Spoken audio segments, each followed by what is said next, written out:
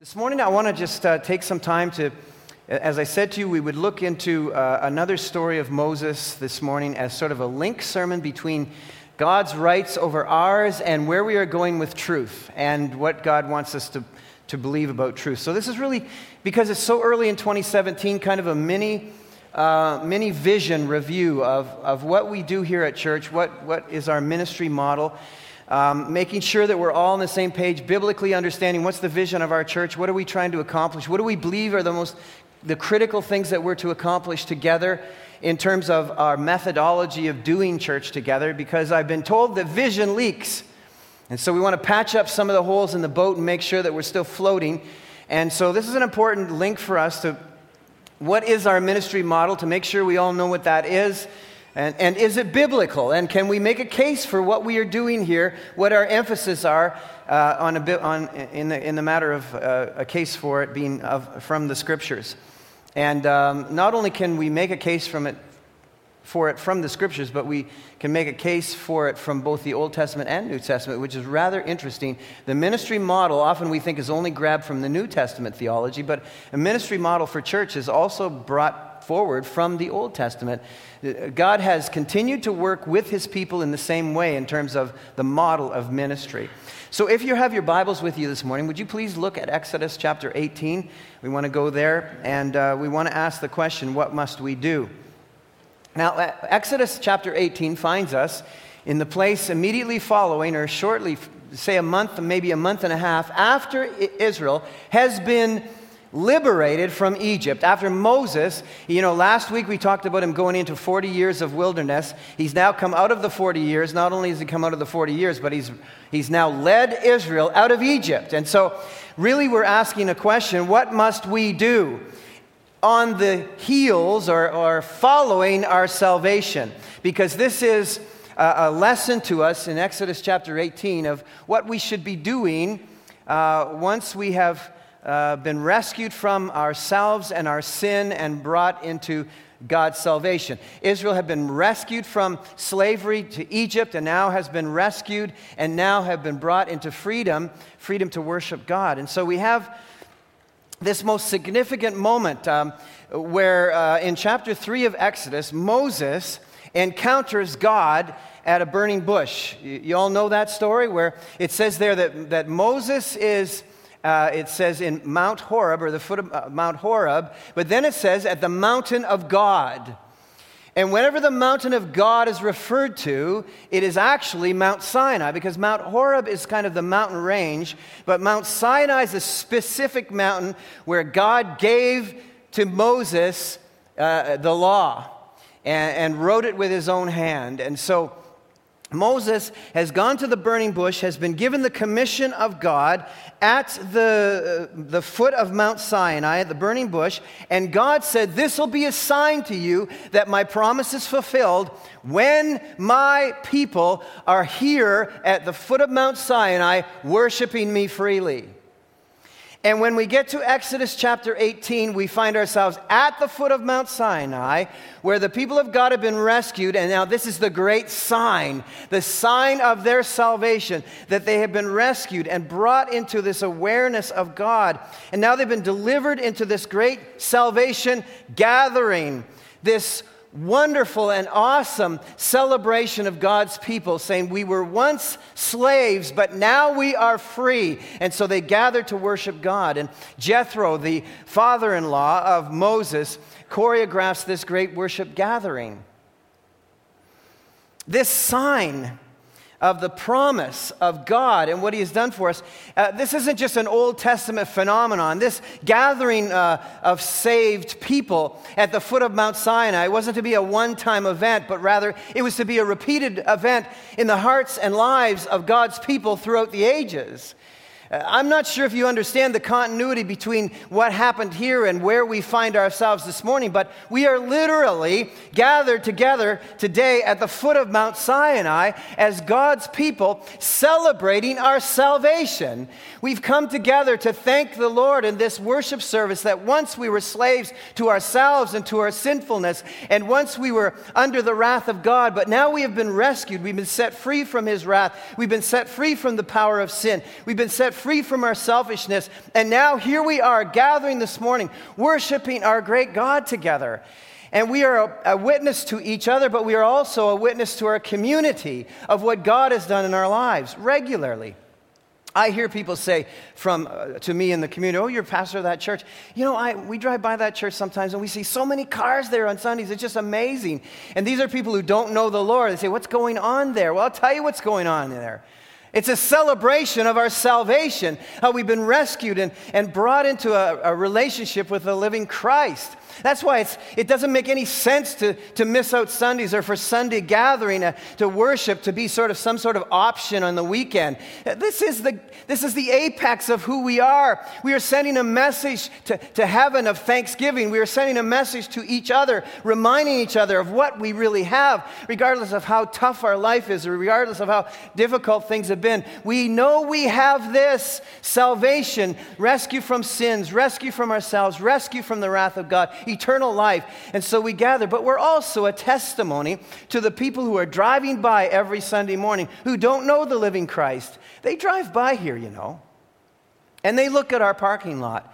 And they see all kinds of cars here, and they ask the question, what's going on that's so important in that building that this many people would gather in that place? There are people who are in churches that are not like ours, churches that don't hold fast to the teachings of Scripture, churches that are not thankful for their salvation. And there are pastors who've asked us the question, how come your parking lot is full of cars and our parking lot virtually has no cars? I'll tell you why, because we teach about salvation. We teach about the gathering and celebrating of our salvation. We have a Mount Sinai experience on Sunday mornings. That's why we gather together. What we must do is make the great declarations that our Lord is awesome and a saving God. And so, as we pick up the text here, it says in verse 1, "Now Jethro, the priest of Midian and the father-in-law of Moses, heard of everything God had done for Moses and for his people Israel, and how the Lord had brought Israel out of Egypt. And after Moses had sent away his wife Zipporah, his father-in-law Jethro received her and her 2 sons. One son was named Gershom, which means expulsion. For Moses said, 'I have become an alien in a foreign land.' And the other was named Eleazar. For he said, 'My father's God was my helper. He saved me from the sword of Pharaoh.' And Jethro, Moses' father-in-law, together with Moses' sons and wife, came to him in the desert, where he was camped near the mountain of God, or Mount Sinai. And Jethro had sent word to him, 'I, your father-in-law Jethro, am coming to you with your wife and her 2 sons.' So Moses went out to meet his father-in-law and bowed down and kissed him. And they greeted each other and then went into the tent. Moses told his father-in-law about everything the Lord had done to Pharaoh and the Egyptians for Israel's sake, and about all the hardships they had met along the way and how the Lord had saved them. Jethro was delighted to hear about all the good things the Lord had done for Israel in rescuing them from the hand of the Egyptians. He said, 'Praise be to the Lord, who rescued you from the hand of the Egyptians and of Pharaoh, and who rescued the people from the hand of the Egyptians.'" Now listen to what he says. "Now I know that the Lord is greater than all other gods." How are they going to know? How are the people driving by this church going to know? Unless they see the great works of God and the great gatherings of God's people and the commitment that we have. For he did this to those who had treated Israel arrogantly. And then Jethro, Moses' father-in-law, brought a burnt offering and other sacrifices to God, and Aaron came with all the elders of Israel to eat bread with Moses' father-in-law in the presence of God. Let's stop there for a moment. Just make a few observations. There's sort of a watershed moment in this text. The great apex of the text is found in verse 11. "Now I know that the Lord is greater than all other gods." That's the great declaration and exclamation of this text. It's what God intends to demonstrate every day of our lives, that He is the great one.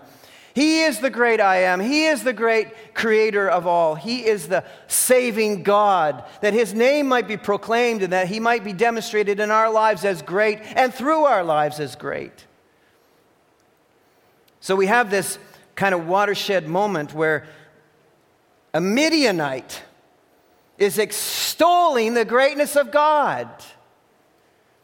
Now, as teachers of the Word of God should always do, I thought I'd better check out context in this text to make sure that I'm teaching you what it's really talking about. And So I flipped back a chapter and started to read, and my heart was incredibly grieved.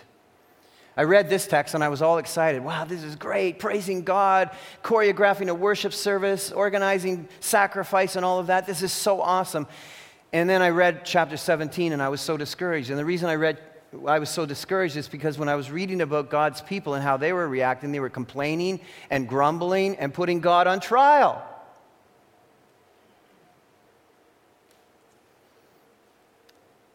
God's people put God on trial. There's a crisis of faith going on. They have no sooner been rescued by the great saving hand of God out of the clutches of the Egyptians, rescued through the Red Sea. In chapter 16, they're complaining and grumbling about the food and about God's care for them, and complaining about leadership and grumbling and griping and putting God on trial. They actually came to the place where they said, "Is God really among us? It's only been a month and a half, folks, since you saw water part and you walked through it, and you're asking the question, is God among us?" What is wrong with God's people? What's wrong with us? We see the big hand of God and what He's done for us in the past, and we have a faith crisis within a month and a half. They didn't even wait to see what God could do. In fact, they assumed that He couldn't do it. Is God really among us? They asked the question. The very people who had witnessed firsthand the saving work of God, like us. If you're calling yourself a follower of Jesus Christ today, you have witnessed firsthand the saving power of God in your life. You have witnessed what He can do to change a life and to rescue you from eternal death. And they put Yahweh on trial. And here we have, in contrast, a foreign man, a Midianite, praising God for what he has heard that He has done. He just heard of the great things that God had done. He hadn't experienced them. He just heard of them. And he says, we got to create, we need to choreograph a worship service, Moses. I need to bring sacrifices to this God because this God is the greatest God of all gods.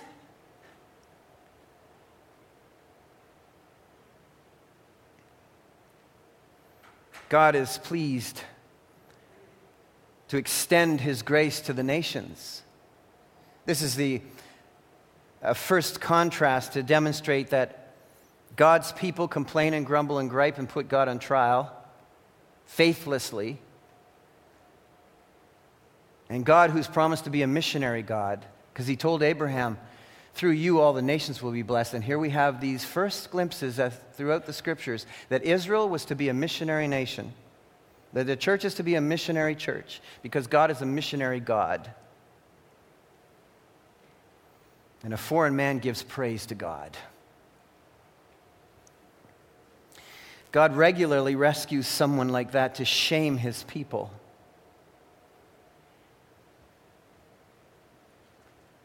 Let me ask you something this morning. What should God have done last year to enable you to have faith in Him this year? What more did He need to do? What more did He need to do than save your soul from eternal damnation, rescue you from the power and clutches of sin, that you might be able to live a life purely before Him? What more did God need to do for you to have faith in Him this year? What are we doing? Moses' father-in-law, after crafting this worship service, he says to Moses, it's fantastic what God has done, but I've got some problems with what you're doing. And thankfully, Moses had been in the wilderness 40 years, and he'd become very humble by now, and so he received the teaching with humility. And so should we. Here's what he says. The next day, verse 13, if your Bibles are still open, Moses took his seat to serve as judge for the people, and they stood around him from morning till evening. When his father-in-law saw all that Moses was doing for the people, let's hang on every word, he said, "What is this you are doing for the people?" Why do you alone sit as judge while all these people stand around you from morning till evening? So twice morning till evening is emphasized. Twice for the people is emphasized. And Moses answered him, because the people come to me to seek God's will, which is a good thing. Whenever they have a dispute, it is brought to me, and I decide between the parties and inform them of God's decrees and laws. This is another good thing, because the people are coming to him to measure the standard of their lives against the standard of God's word, which is excellent. No criticism there. Moses' father-in-law replied, what you are doing is not good. What? No. You and these people who come to you will only wear yourselves out. The work is too heavy for you. You cannot handle it alone. Listen now to me, and I will give you some advice, and may God be with you. You must be the people's representative before God and bring their disputes to him. Teach them the decrees and laws, show them the way to live and the duties they are to perform. But select capable men from all the people, men who fear God, trustworthy men who hate dishonest gain or can't be bribed, in other words, and appoint them as officials over thousands, hundreds, fifties, and tens. Have them serve as judges for the people at all times, but have them bring every difficult case to you. The simple cases they can decide themselves. That will make your load lighter because they will share it with you. If you do this, and God so commands you, you will be able to stand the strain, and all these people will go home satisfied. And here's what Moses did. So Moses listened to his father-in-law and did everything he said. This is God's word. I want to make a few observations here, because the question remains, how are we showing the world the greatness of God as a church? When we're talking about vision, who we are to be, what are we to be doing? They met up, first of all, with a faith crisis. Now they've got a practice crisis. What they're doing is not good. And maybe what we're doing is not good. How do we measure ourselves against God's word? Well, one of the things that we can see that they were doing that was wrong here is they were living their spiritual lives vicariously through a spiritual leader. He was the substitute for them. They all stood around him, Moses, one guy, morning till evening. All Moses was doing for the people is emphasized. Verse 13.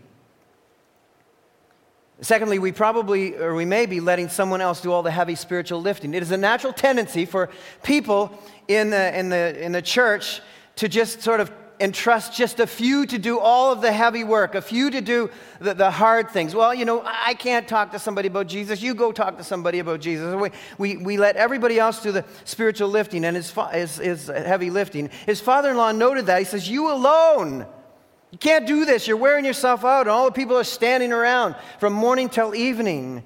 The work is too heavy for you. The task is too heavy for you. This is not good where a few are expected to carry the weight of the eternal.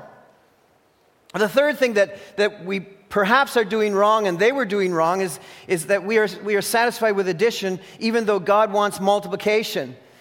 God demonstrates with this new way, this new model, that Moses needed to spread himself out so that more people would be affected in the same amount of time. Moses, one by one, by one, by one. Rather, multiply yourself, Moses. See, the problem is that in churches, we have allowed ourselves to fall into forms that are not biblical and not healthy. Edmund Chan, the pastor Edmund Chan, who came to us for their global conference, who we love so much, he wrote a fascinating and excellent book called A Certain Kind of Christian.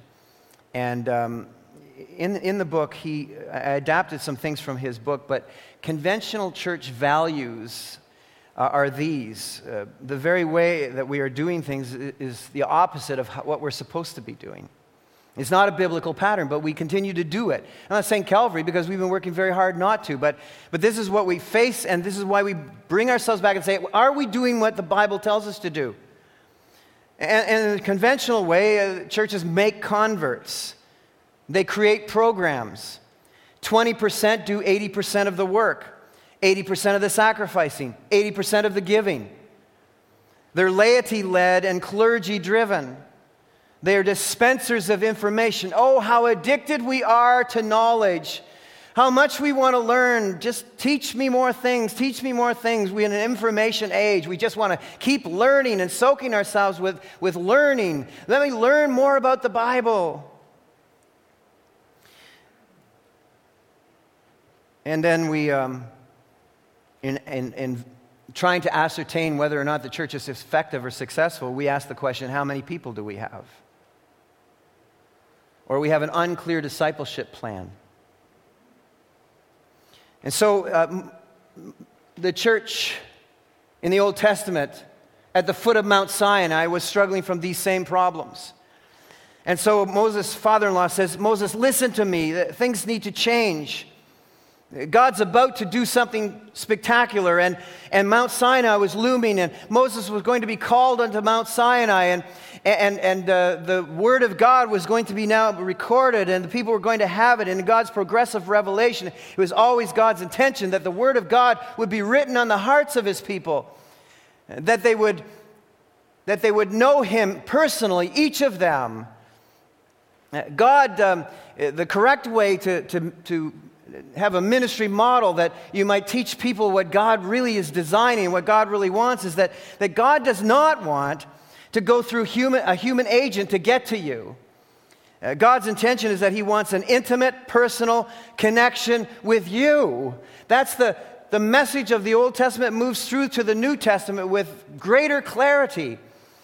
In fact, it is already in its kernel phase right here in Exodus chapter 19 and verse 6. You will be for me a kingdom of priests and a holy nation. The whole idea that we will all be priests, that means we all have access to God, that we're all intended to go before God personally. We don't have to get into a box and slide across a curtain and go between some person and God. We as priests, each one of you who know Jesus Christ, is a priest of God.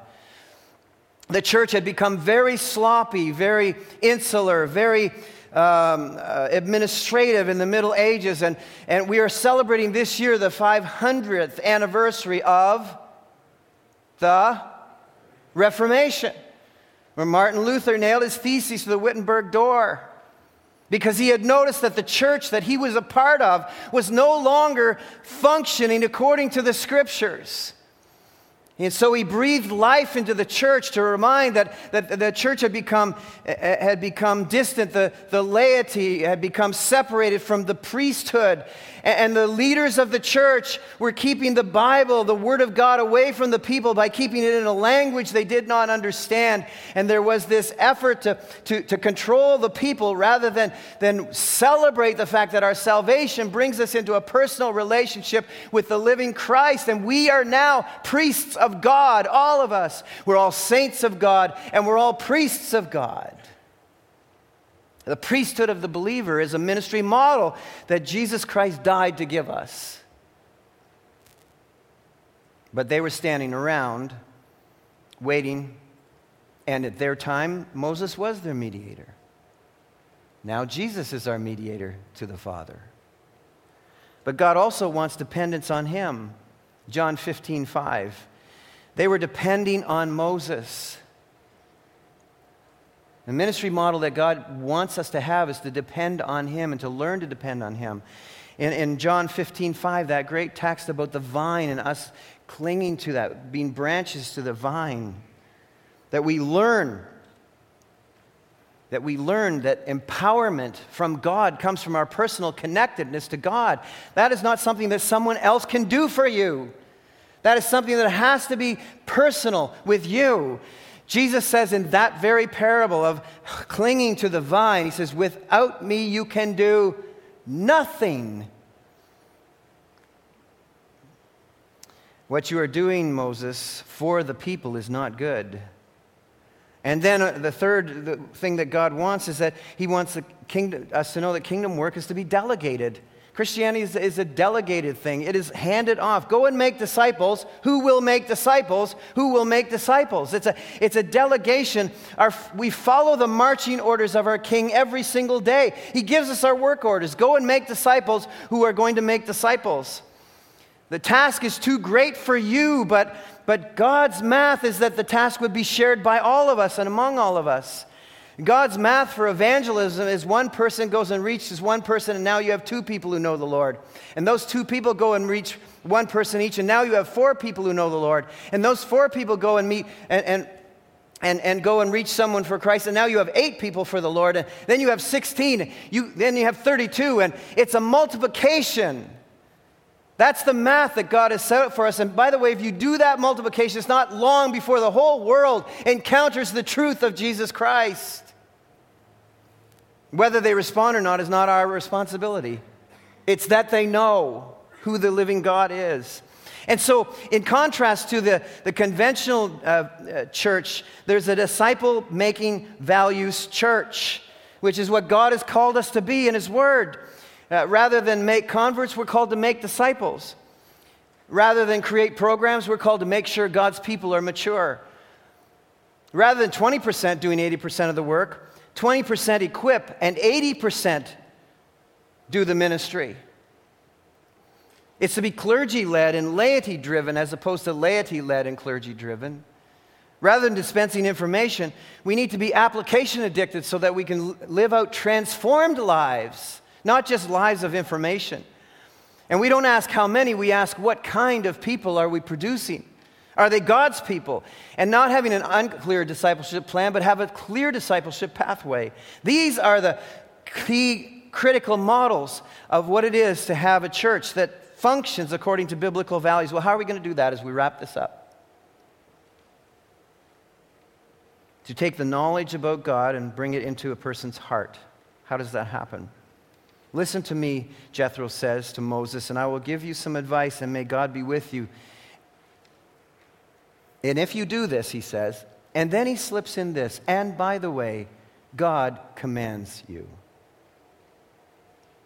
This is not a nice to do. This is not, well, wouldn't it be an interesting business model if we tried this? This is what must be.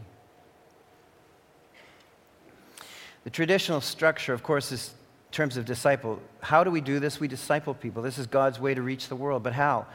The traditional structure is that we make known the word that people are to believe. That's biblical vision, and that's great.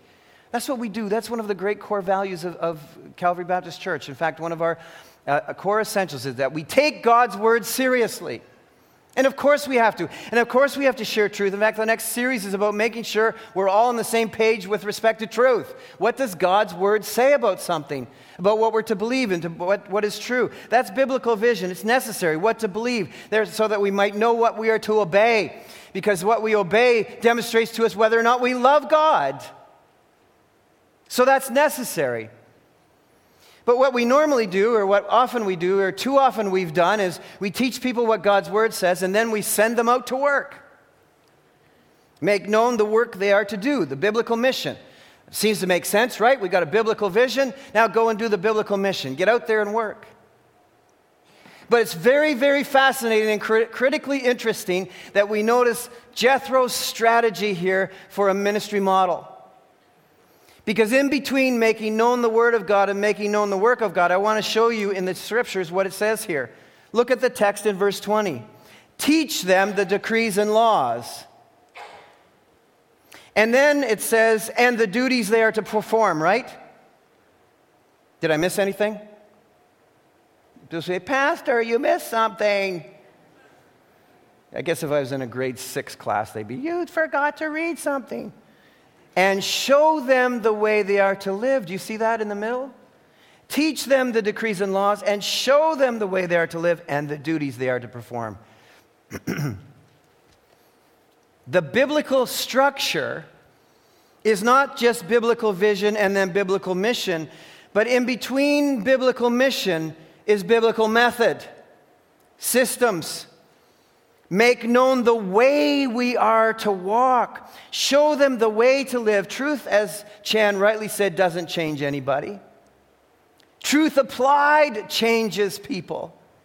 We can give people the truth and then send them on mission and wonder why they fail the mission. They fail the mission because we really didn't show anybody how to live out the Christian life. That's what's become so critically core here at Calvary Baptist Church, is to demonstrate what it is to live the biblical way, what it is to serve Christ. Life change to experience.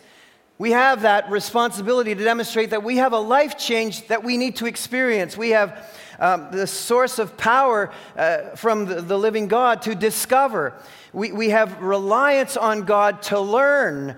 We must not overlook the redemptive work that must take place in our hearts and in our lives in our rush to advance the cause of Christ. We must learn how to abide in the King so that Christ can be formed in us. The way we are to walk, Chan says, and he's right, precedes the work we are to do. How are we to make disciples? Moses, just like Jesus gave us the same commission. First, go make disciples. Who will make disciples? And baptize them. Tell them to put the uniform on. Identify with Christ. Identify with the mission. Get on the team. Baptism is an identification with Jesus Christ and his message. You're identifying with the fact that you believe that he has saved you. It's a command of God. The ministry model, the biblical ministry model. After the word is made known to you, let's show each other the way to live. The way to live is to abide by the scriptures. An all-in identity. You're in or you're not. And then to teach them to obey my commands. The first one, which was to be baptized. And obeying those commands, real life change happens. We have a model around here that's called 1-1-1. It's exactly from this text and from Matthew 28, 19, and 20. It's the discipleship text in the Old Testament and the discipleship text in the New Testament. The first is that we believe that everyone should once a week for sure be in a gathering whereby the information, decrees, and laws and scripture is brought to our awareness. So we know what God wants us to do. We understand who he is. We also believe that we need to engage in a show me life kind of event, a discipleship community, the disciplines of God, learning what it means to abide in Christ and to apply the text of the scriptures, and know what that looks like, to know how to do that. And then we believe in the third one, which is to get out there and do something for God. Everyone needs to be serving God, giving to God, finding your place, exercising your giftedness, all of that. Because Christ isn't making us into good people. He's restoring the fallen image that sin has ravished our lives, that we might have Christ formed in us. And so the model might look better like this. Method and mission. When method gets in front of mission, we have our walk with God first before we have our work for God. We have our pilgrimage that we are on before we go out and think about our performance for God. We commit ourselves to authenticity before we go after accomplishment. We concern ourselves about character before we think about competence. We're concerned about integrity before we take on initiatives.